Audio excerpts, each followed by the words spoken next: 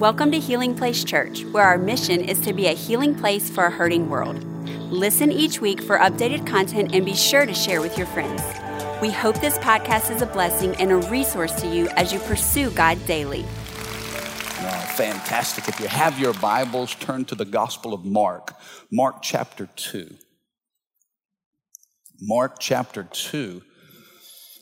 How many of you were here last week and you enjoyed the worship Sunday, just singing and worshiping and praising God? Yes, I heard from so many people. Rachel told me this morning, she said, baby, look, last Sunday was so powerful.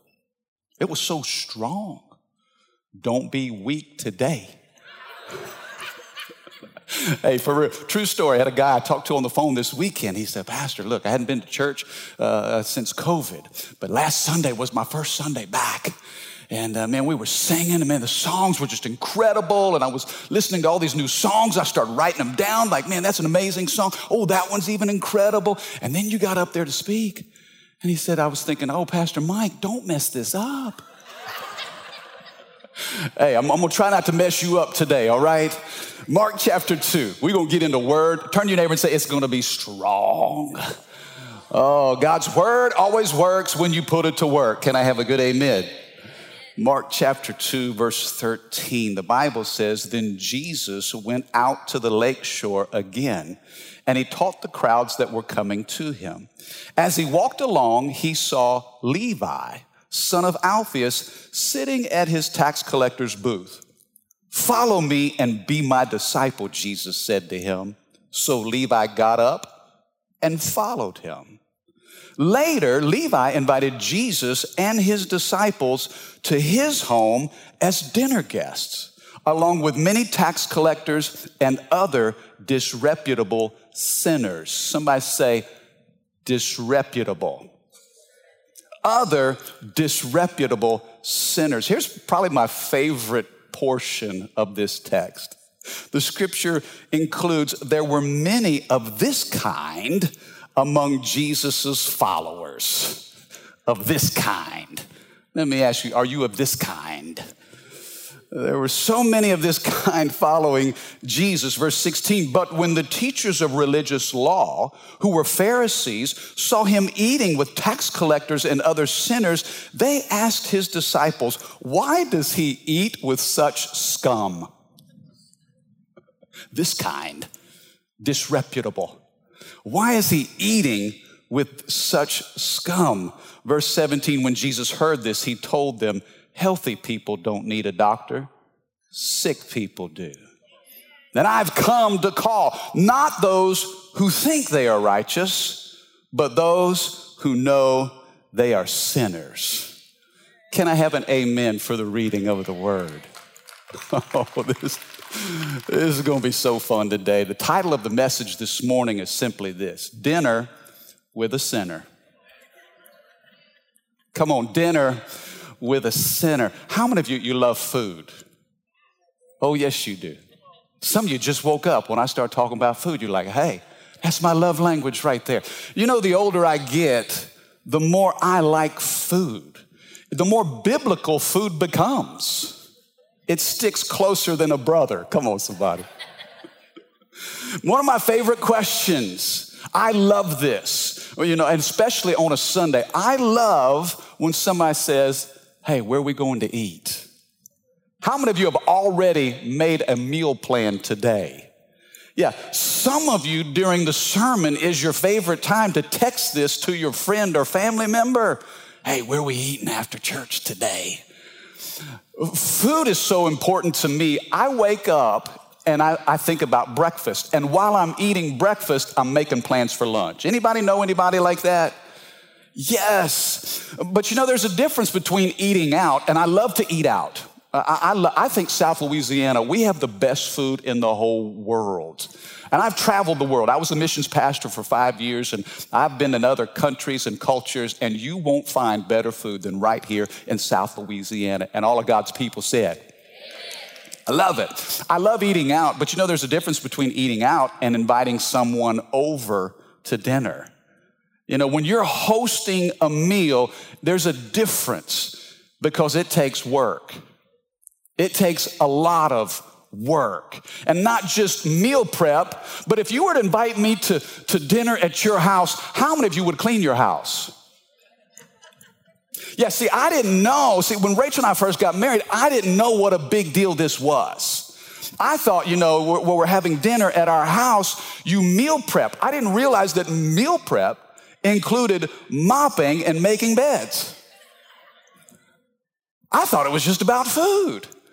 And in fact, I'm a little spontaneous. I'll see somebody be in a conversation, be like, hey, y'all, won't you come to our house and eat? Fellas, have you ever invited someone to dinner at your house and you didn't tell your wife? And then you get in the car and you're going home. Oh, hey, babe, look, I think I invited a family over to dinner tonight. And she's like, what? How many know it makes for an interesting ride home? Eating out is one thing, but a meal at your house is another. And in this portion in Mark chapter 2, Jesus gets invited to a dinner, and the religious people of his day, it throws their world upside down. There are three groups of people I want to identify in this passage, and I want to teach us out of it today. I want to talk about the far away. I want to talk about the Pharisee, and then I want to talk about the physician. The far away, the Pharisee, and the physician. If you're taking notes, write down the far away. This is who Levi was. He was a tax collector. And many of you understood, you know the context of what was happening 2,000 years ago. For a Jew to be a tax collector, he was despised. I mean, he was considered to be a traitor. He worked for the Roman government. Now listen, the Romans hated the Jews. But for a Jew to work for the government and then to turn around and collect taxes from his Jewish brothers was like the worst of the worst. You weren't loved by anybody. Oh, but you were filthy rich, because through price gouging, you would oppress your brothers for extra taxes. You would pay the Roman government what belonged to them, and then you would pocket the rest for yourself. And so Levi is this tax collector. He was kind of cast out of Jewish life. He wasn't welcomed into the synagogue. He was wealthy, but he was alone. And what's amazing to me is the Bible says that Jesus sees Levi in his tax collecting booth and says, I want you on my team. Is anybody fascinated by the people God chooses? I mean, as Jesus is building his team and he's going to use this team to transform the world, he doesn't go to necessarily the who's who of the Christian zoo.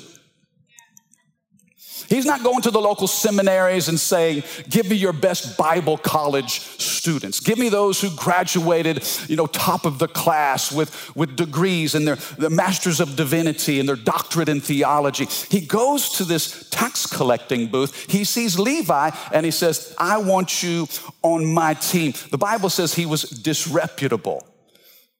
The Bible says that there were many people of this kind that followed Jesus. You see, sometimes Jesus welcomes people that you and I dismiss. The Bible says that Jesus, and here's one of my favorite things about him, and there's so much to love about Jesus. How many love Jesus today? What do you love about him the most? One of my favorite things about Jesus, the Bible says he's known as a friend of sinners. That kind of throws people off a little bit, doesn't it? That kind of makes, it's a head scratcher. What do you mean, a friend of sinners? I remember when we first started pastoring the church, Rachel and I, 10 years ago, I was having a conversation. I ran into a guy in public, and he goes to another church, and in this conversation, he was talking to me, and he said, well, Mike, you know what they call you in this city? I mean, I'm like, no, what do they call? You know what they say about HPC, don't you? I'm like, no, what? Well, they say that's the sinner's church. It's a sinner's church. And he meant it to be like offensive, but I didn't take it that way at all. I thought, wow, that's pretty awesome. I kind of felt like that was a compliment. If Jesus is a friend of sinners, then this is an environment that welcomes the friends of Jesus. Some of you are like, well, Pastor, are you being soft on sin? I know that there's a religious knee-jerk reaction that we have sometimes when we see Jesus hanging out with sinners. Mike, are you dismissing the sinfulness of humanity? And I know the reputation that's out there. The Healing Place is the sinner's church because we're soft on sin. No, we're not soft on sin. If you're soft on sin, then you disrespect the cross. Jesus had to die on a cross because of the sinfulness of humanity. I'm not being soft on sin. I just want to show great love for the sinner. I want to create an environment where people who are broken and in darkness, man, when they step into this environment, that they receive something, they feel something, they're encountered with a power that this world can't offer.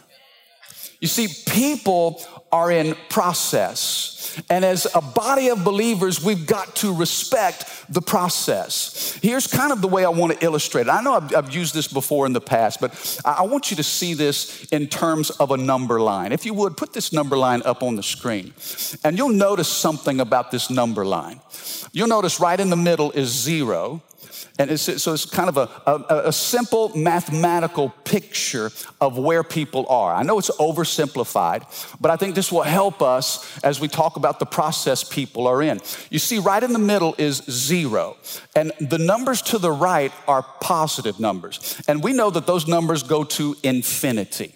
The numbers to the left are negative numbers, and that number line goes to infinity as well. For the purpose of this illustration and helping to identify where people are, this number line is going to give us a picture. I know that every time we gather, there are 3 different kinds of people among us. There are sinners, there are saints, and there are skeptics. You're in one of 3 categories. You're either a sinner, you're a saint, or you're a skeptic. And somewhere you fall into this number line. If we say that 0 is the line of faith, okay, 0. There are some people here today that are at a -5. Maybe you're in darkness. Maybe church is brand new to you. Maybe you've been hurt in your past. Maybe you've had all kinds of challenges and obstacles that have put you on the negative side of this number line. But when you say yes to Jesus, that 0 is a line of demarcation. We cross the line of faith, and now we begin to grow in a positive direction. Are you with me? Maybe some of you have been saved for a few days. Maybe some of you have been saved for a few years. Maybe you're at a 1. Maybe you're at a 5. Maybe you're at a 10. Here's the picture. Every one of us falls somewhere on this number line. The goal of heaven is to help you identify where you are. Remember in the Garden of Eden, God said, Adam, where are you? It wasn't because God was confused. God knew where Adam was all along. God was trying to help Adam locate himself. Wherever you find yourself, whether it's a -1, -5, or +1, +5, the goal of heaven is to help you identify where you are and move you to the right. Are you with me? It's moving people to the right. You say, Mike, I've already crossed the line of faith. I'm a 5. Great. The Holy Spirit wants you to be a 10. Holy Spirit's going to help you bear fruit in your life and look like, act like, walk like, talk like, live like Jesus.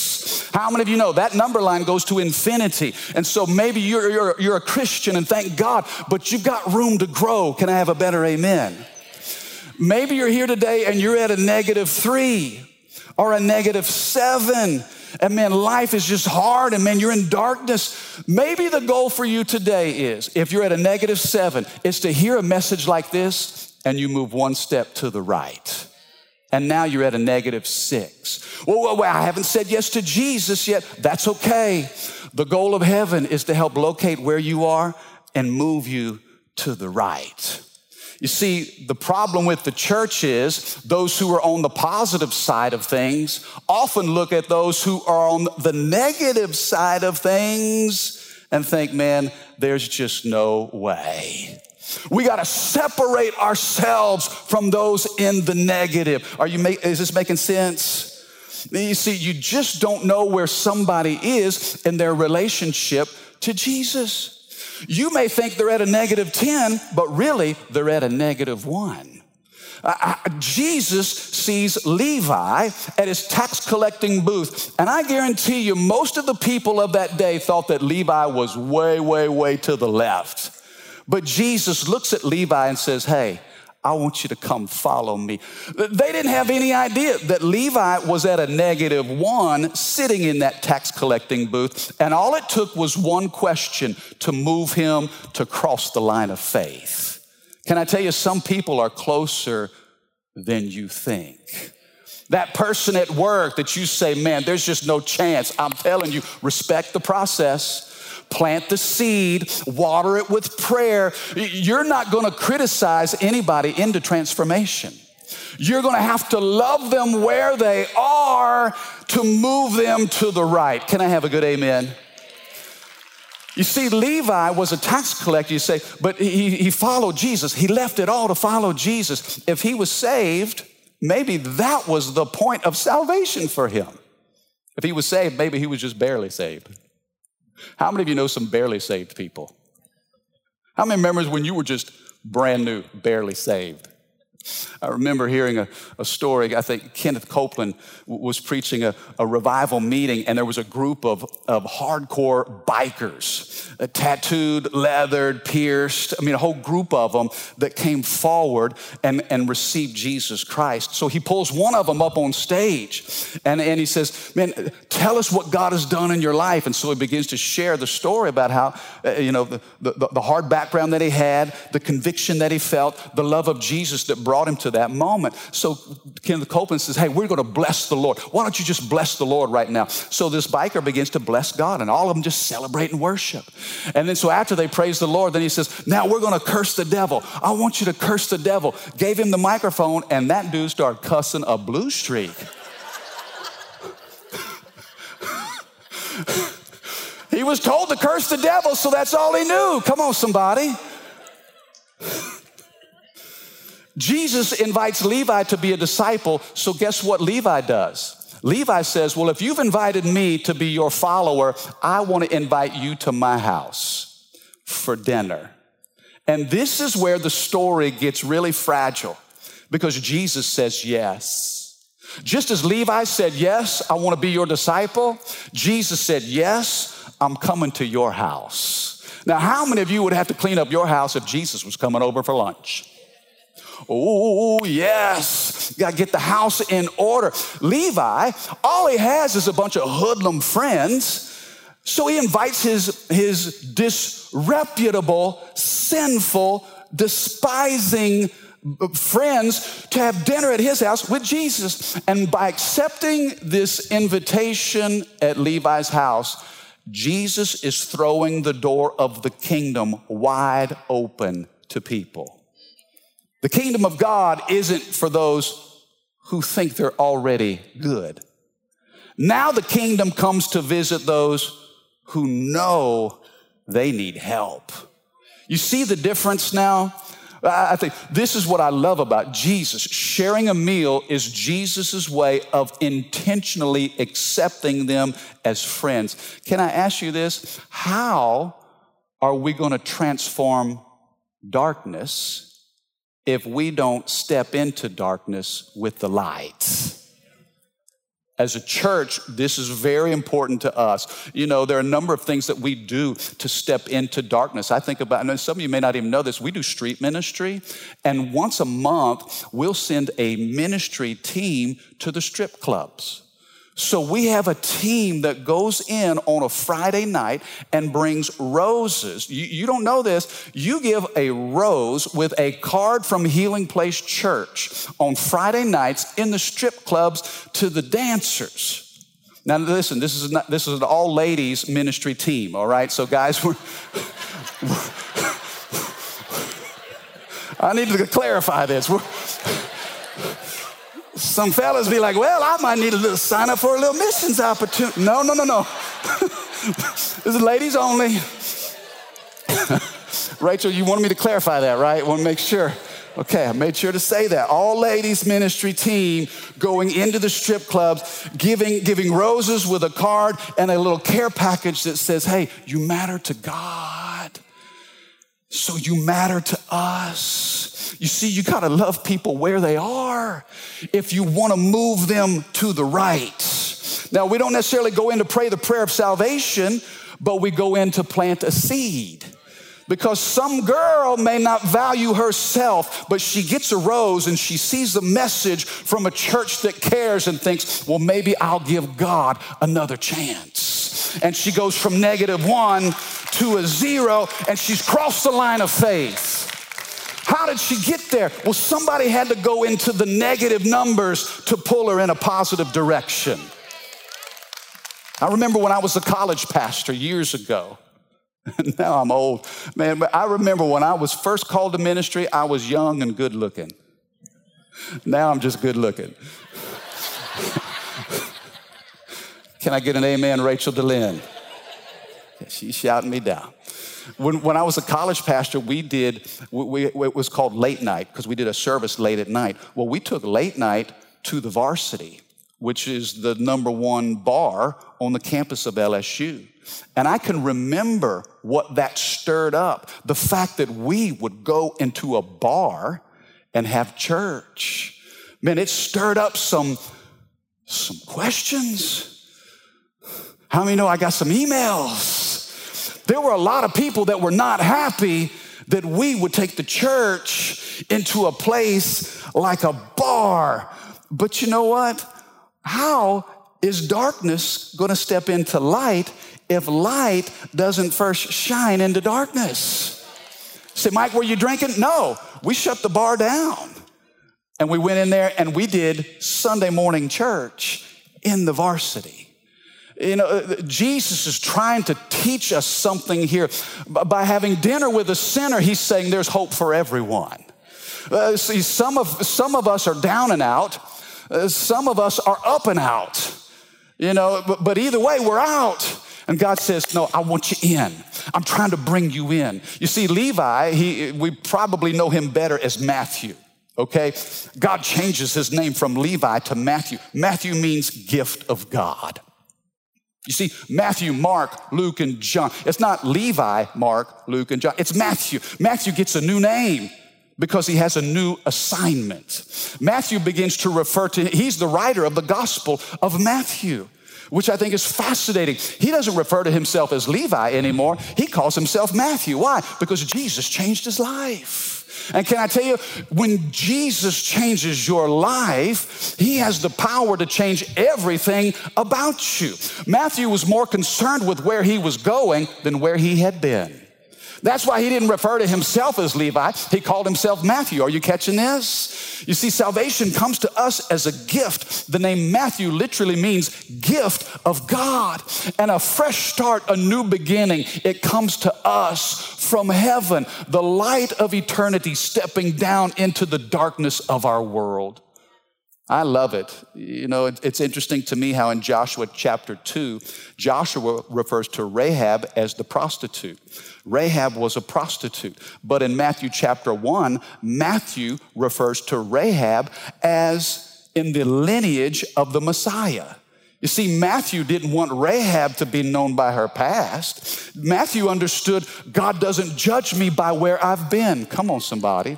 How many of you know you can't judge somebody by their past? Because they don't live there anymore. Jesus was calling Levi from his tax collecting booth. He says, now your name is Matthew. When God redeems you, he purchases the naming rights of your soul. When God saves you and he heals you and he forgives you and he redeems you, he moves you forward. Number one, the far away. Number two, let's talk about the Pharisee. The Pharisee. Look at what it says in verse 16. But when the teachers of religious law, who were Pharisees, saw Jesus eating with tax collectors and other sinners, they asked his disciples, hey, why does your guy eat with such scum? Now, notice the thoughts of the Pharisees.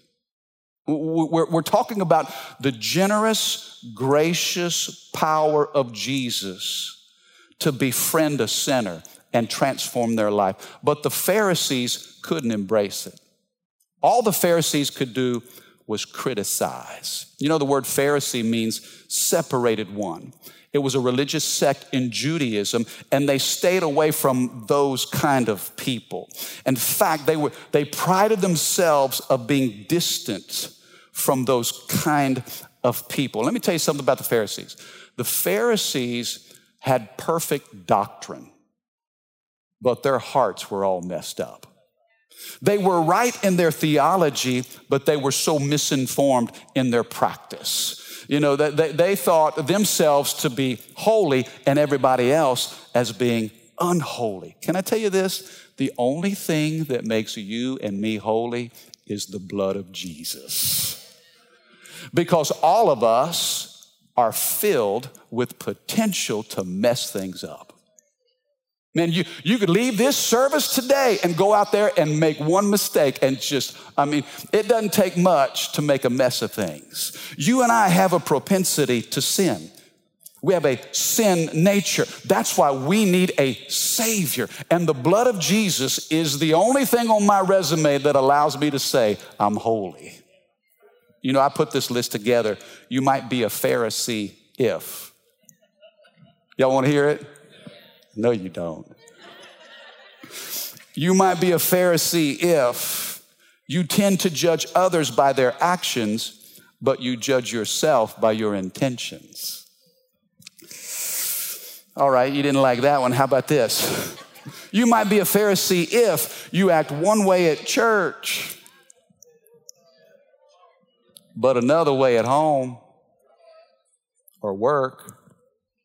Listen, if you have to tell people you're a Christian, I don't get it. Some people feel like that's their assignment in life. Oh, I just want to inform you, I love God. I cuss a little, but I love God. What? Wait a second. Consistency. You might be a Pharisee if you love to post all of your spiritual achievements on social media. Now, nothing's wrong with having a good testimony. Man, let's celebrate what God is doing. But didn't Jesus say, don't let your left hand know what your right hand's doing? Anyway. Okay, you might be a Pharisee if you're quick to criticize others, but you won't receive correction yourself. Oh, man, it's easy to detect the Pharisee in others, but it's hard for me to see the Pharisee in me. I need to preach a sermon called The Pharisee in Me. The Pharisee in me. Okay, you might be a Pharisee if you're offended by the shortcomings of others, but you don't recognize your own. You might be a Pharisee if you preach your personal convictions more than loving people. You might be a Pharisee if you build yourself up by tearing other people down. And finally, you might be a Pharisee if while taking this little diagnostic test, you were thinking about someone else.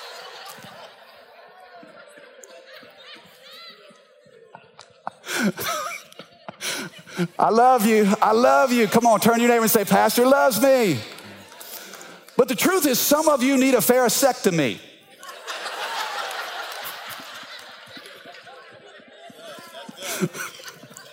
Babe, I didn't get permission to say that. Is that okay for me to say that? You know what a pharisectomy is? Man, it's cutting that religious spirit out of you. Some of us need some surgery in our soul. Come on now. Lord, save me from myself because I am the worst sinner I know. What did we say several weeks ago? If you're not the worst sinner you know, you don't know yourself very well. Man, it's hard for me to judge somebody else. I can't take the speck out of your eye because I've got a plank. I got a redwood forest in my own eye. Listen, the danger, Jesus warns his disciples, beware of the leaven of the Pharisees. He's telling his people, hey, look, you're kind of raw. You're unrefined. Man, you're fishermen, you're tax collectors. Nobody here is a professional believer at all. And I like it that way. Be careful of the professional Christians. The Pharisees. A little leaven will destroy the whole lump. That's why he had to warn them. You know why? Because they argued among themselves over who would be the greatest. That's what a Pharisee does. You know why? Because they wanted to call down fire on the Samaritans, and Jesus is like, wait a second. If anybody's going to be judged, judgment starts in the house of God. You see, there's a tendency even for God's most intimate companions to have a Pharisee spirit. Here's my heart. Let me say it this way. People may hate me because of Jesus, but I never want to give people a reason to hate Jesus because of me.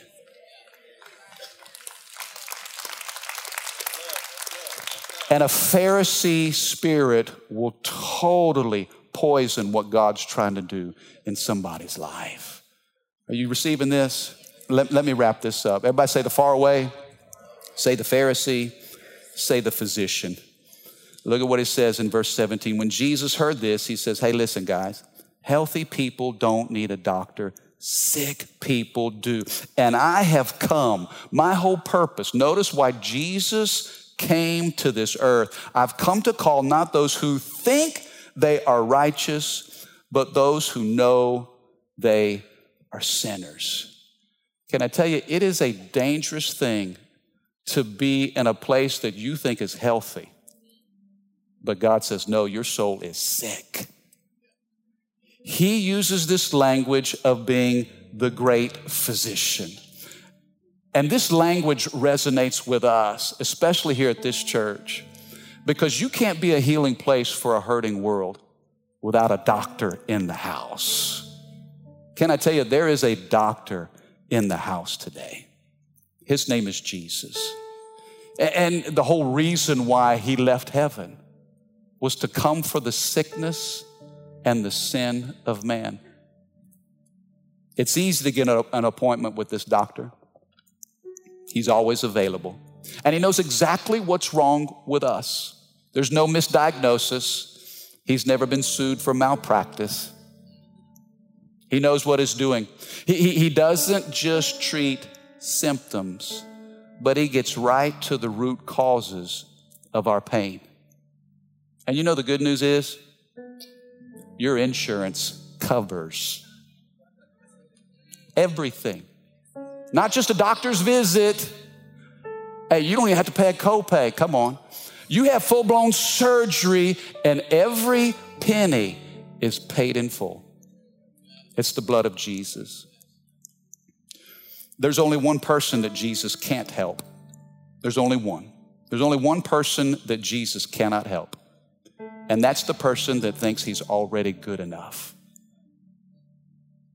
But for the rest of us who know it's bad, Lord, it's worse than I think. Jesus says, I've come. There's healing for you. If Jesus could do that for a disreputable sinner, a hated and despised tax collector, Jesus says, Levi, I want you to walk away from all of that and come be on my team. If Jesus can do that for him, what do you think he can do for you and me? You know, in Matthew's gospel, Levi wrote Matthew, tax collectors are great with records. I mean, they're very, line upon line, documenting. And Matthew's gospel writes Jesus' greatest sermon, the Sermon on the Mount.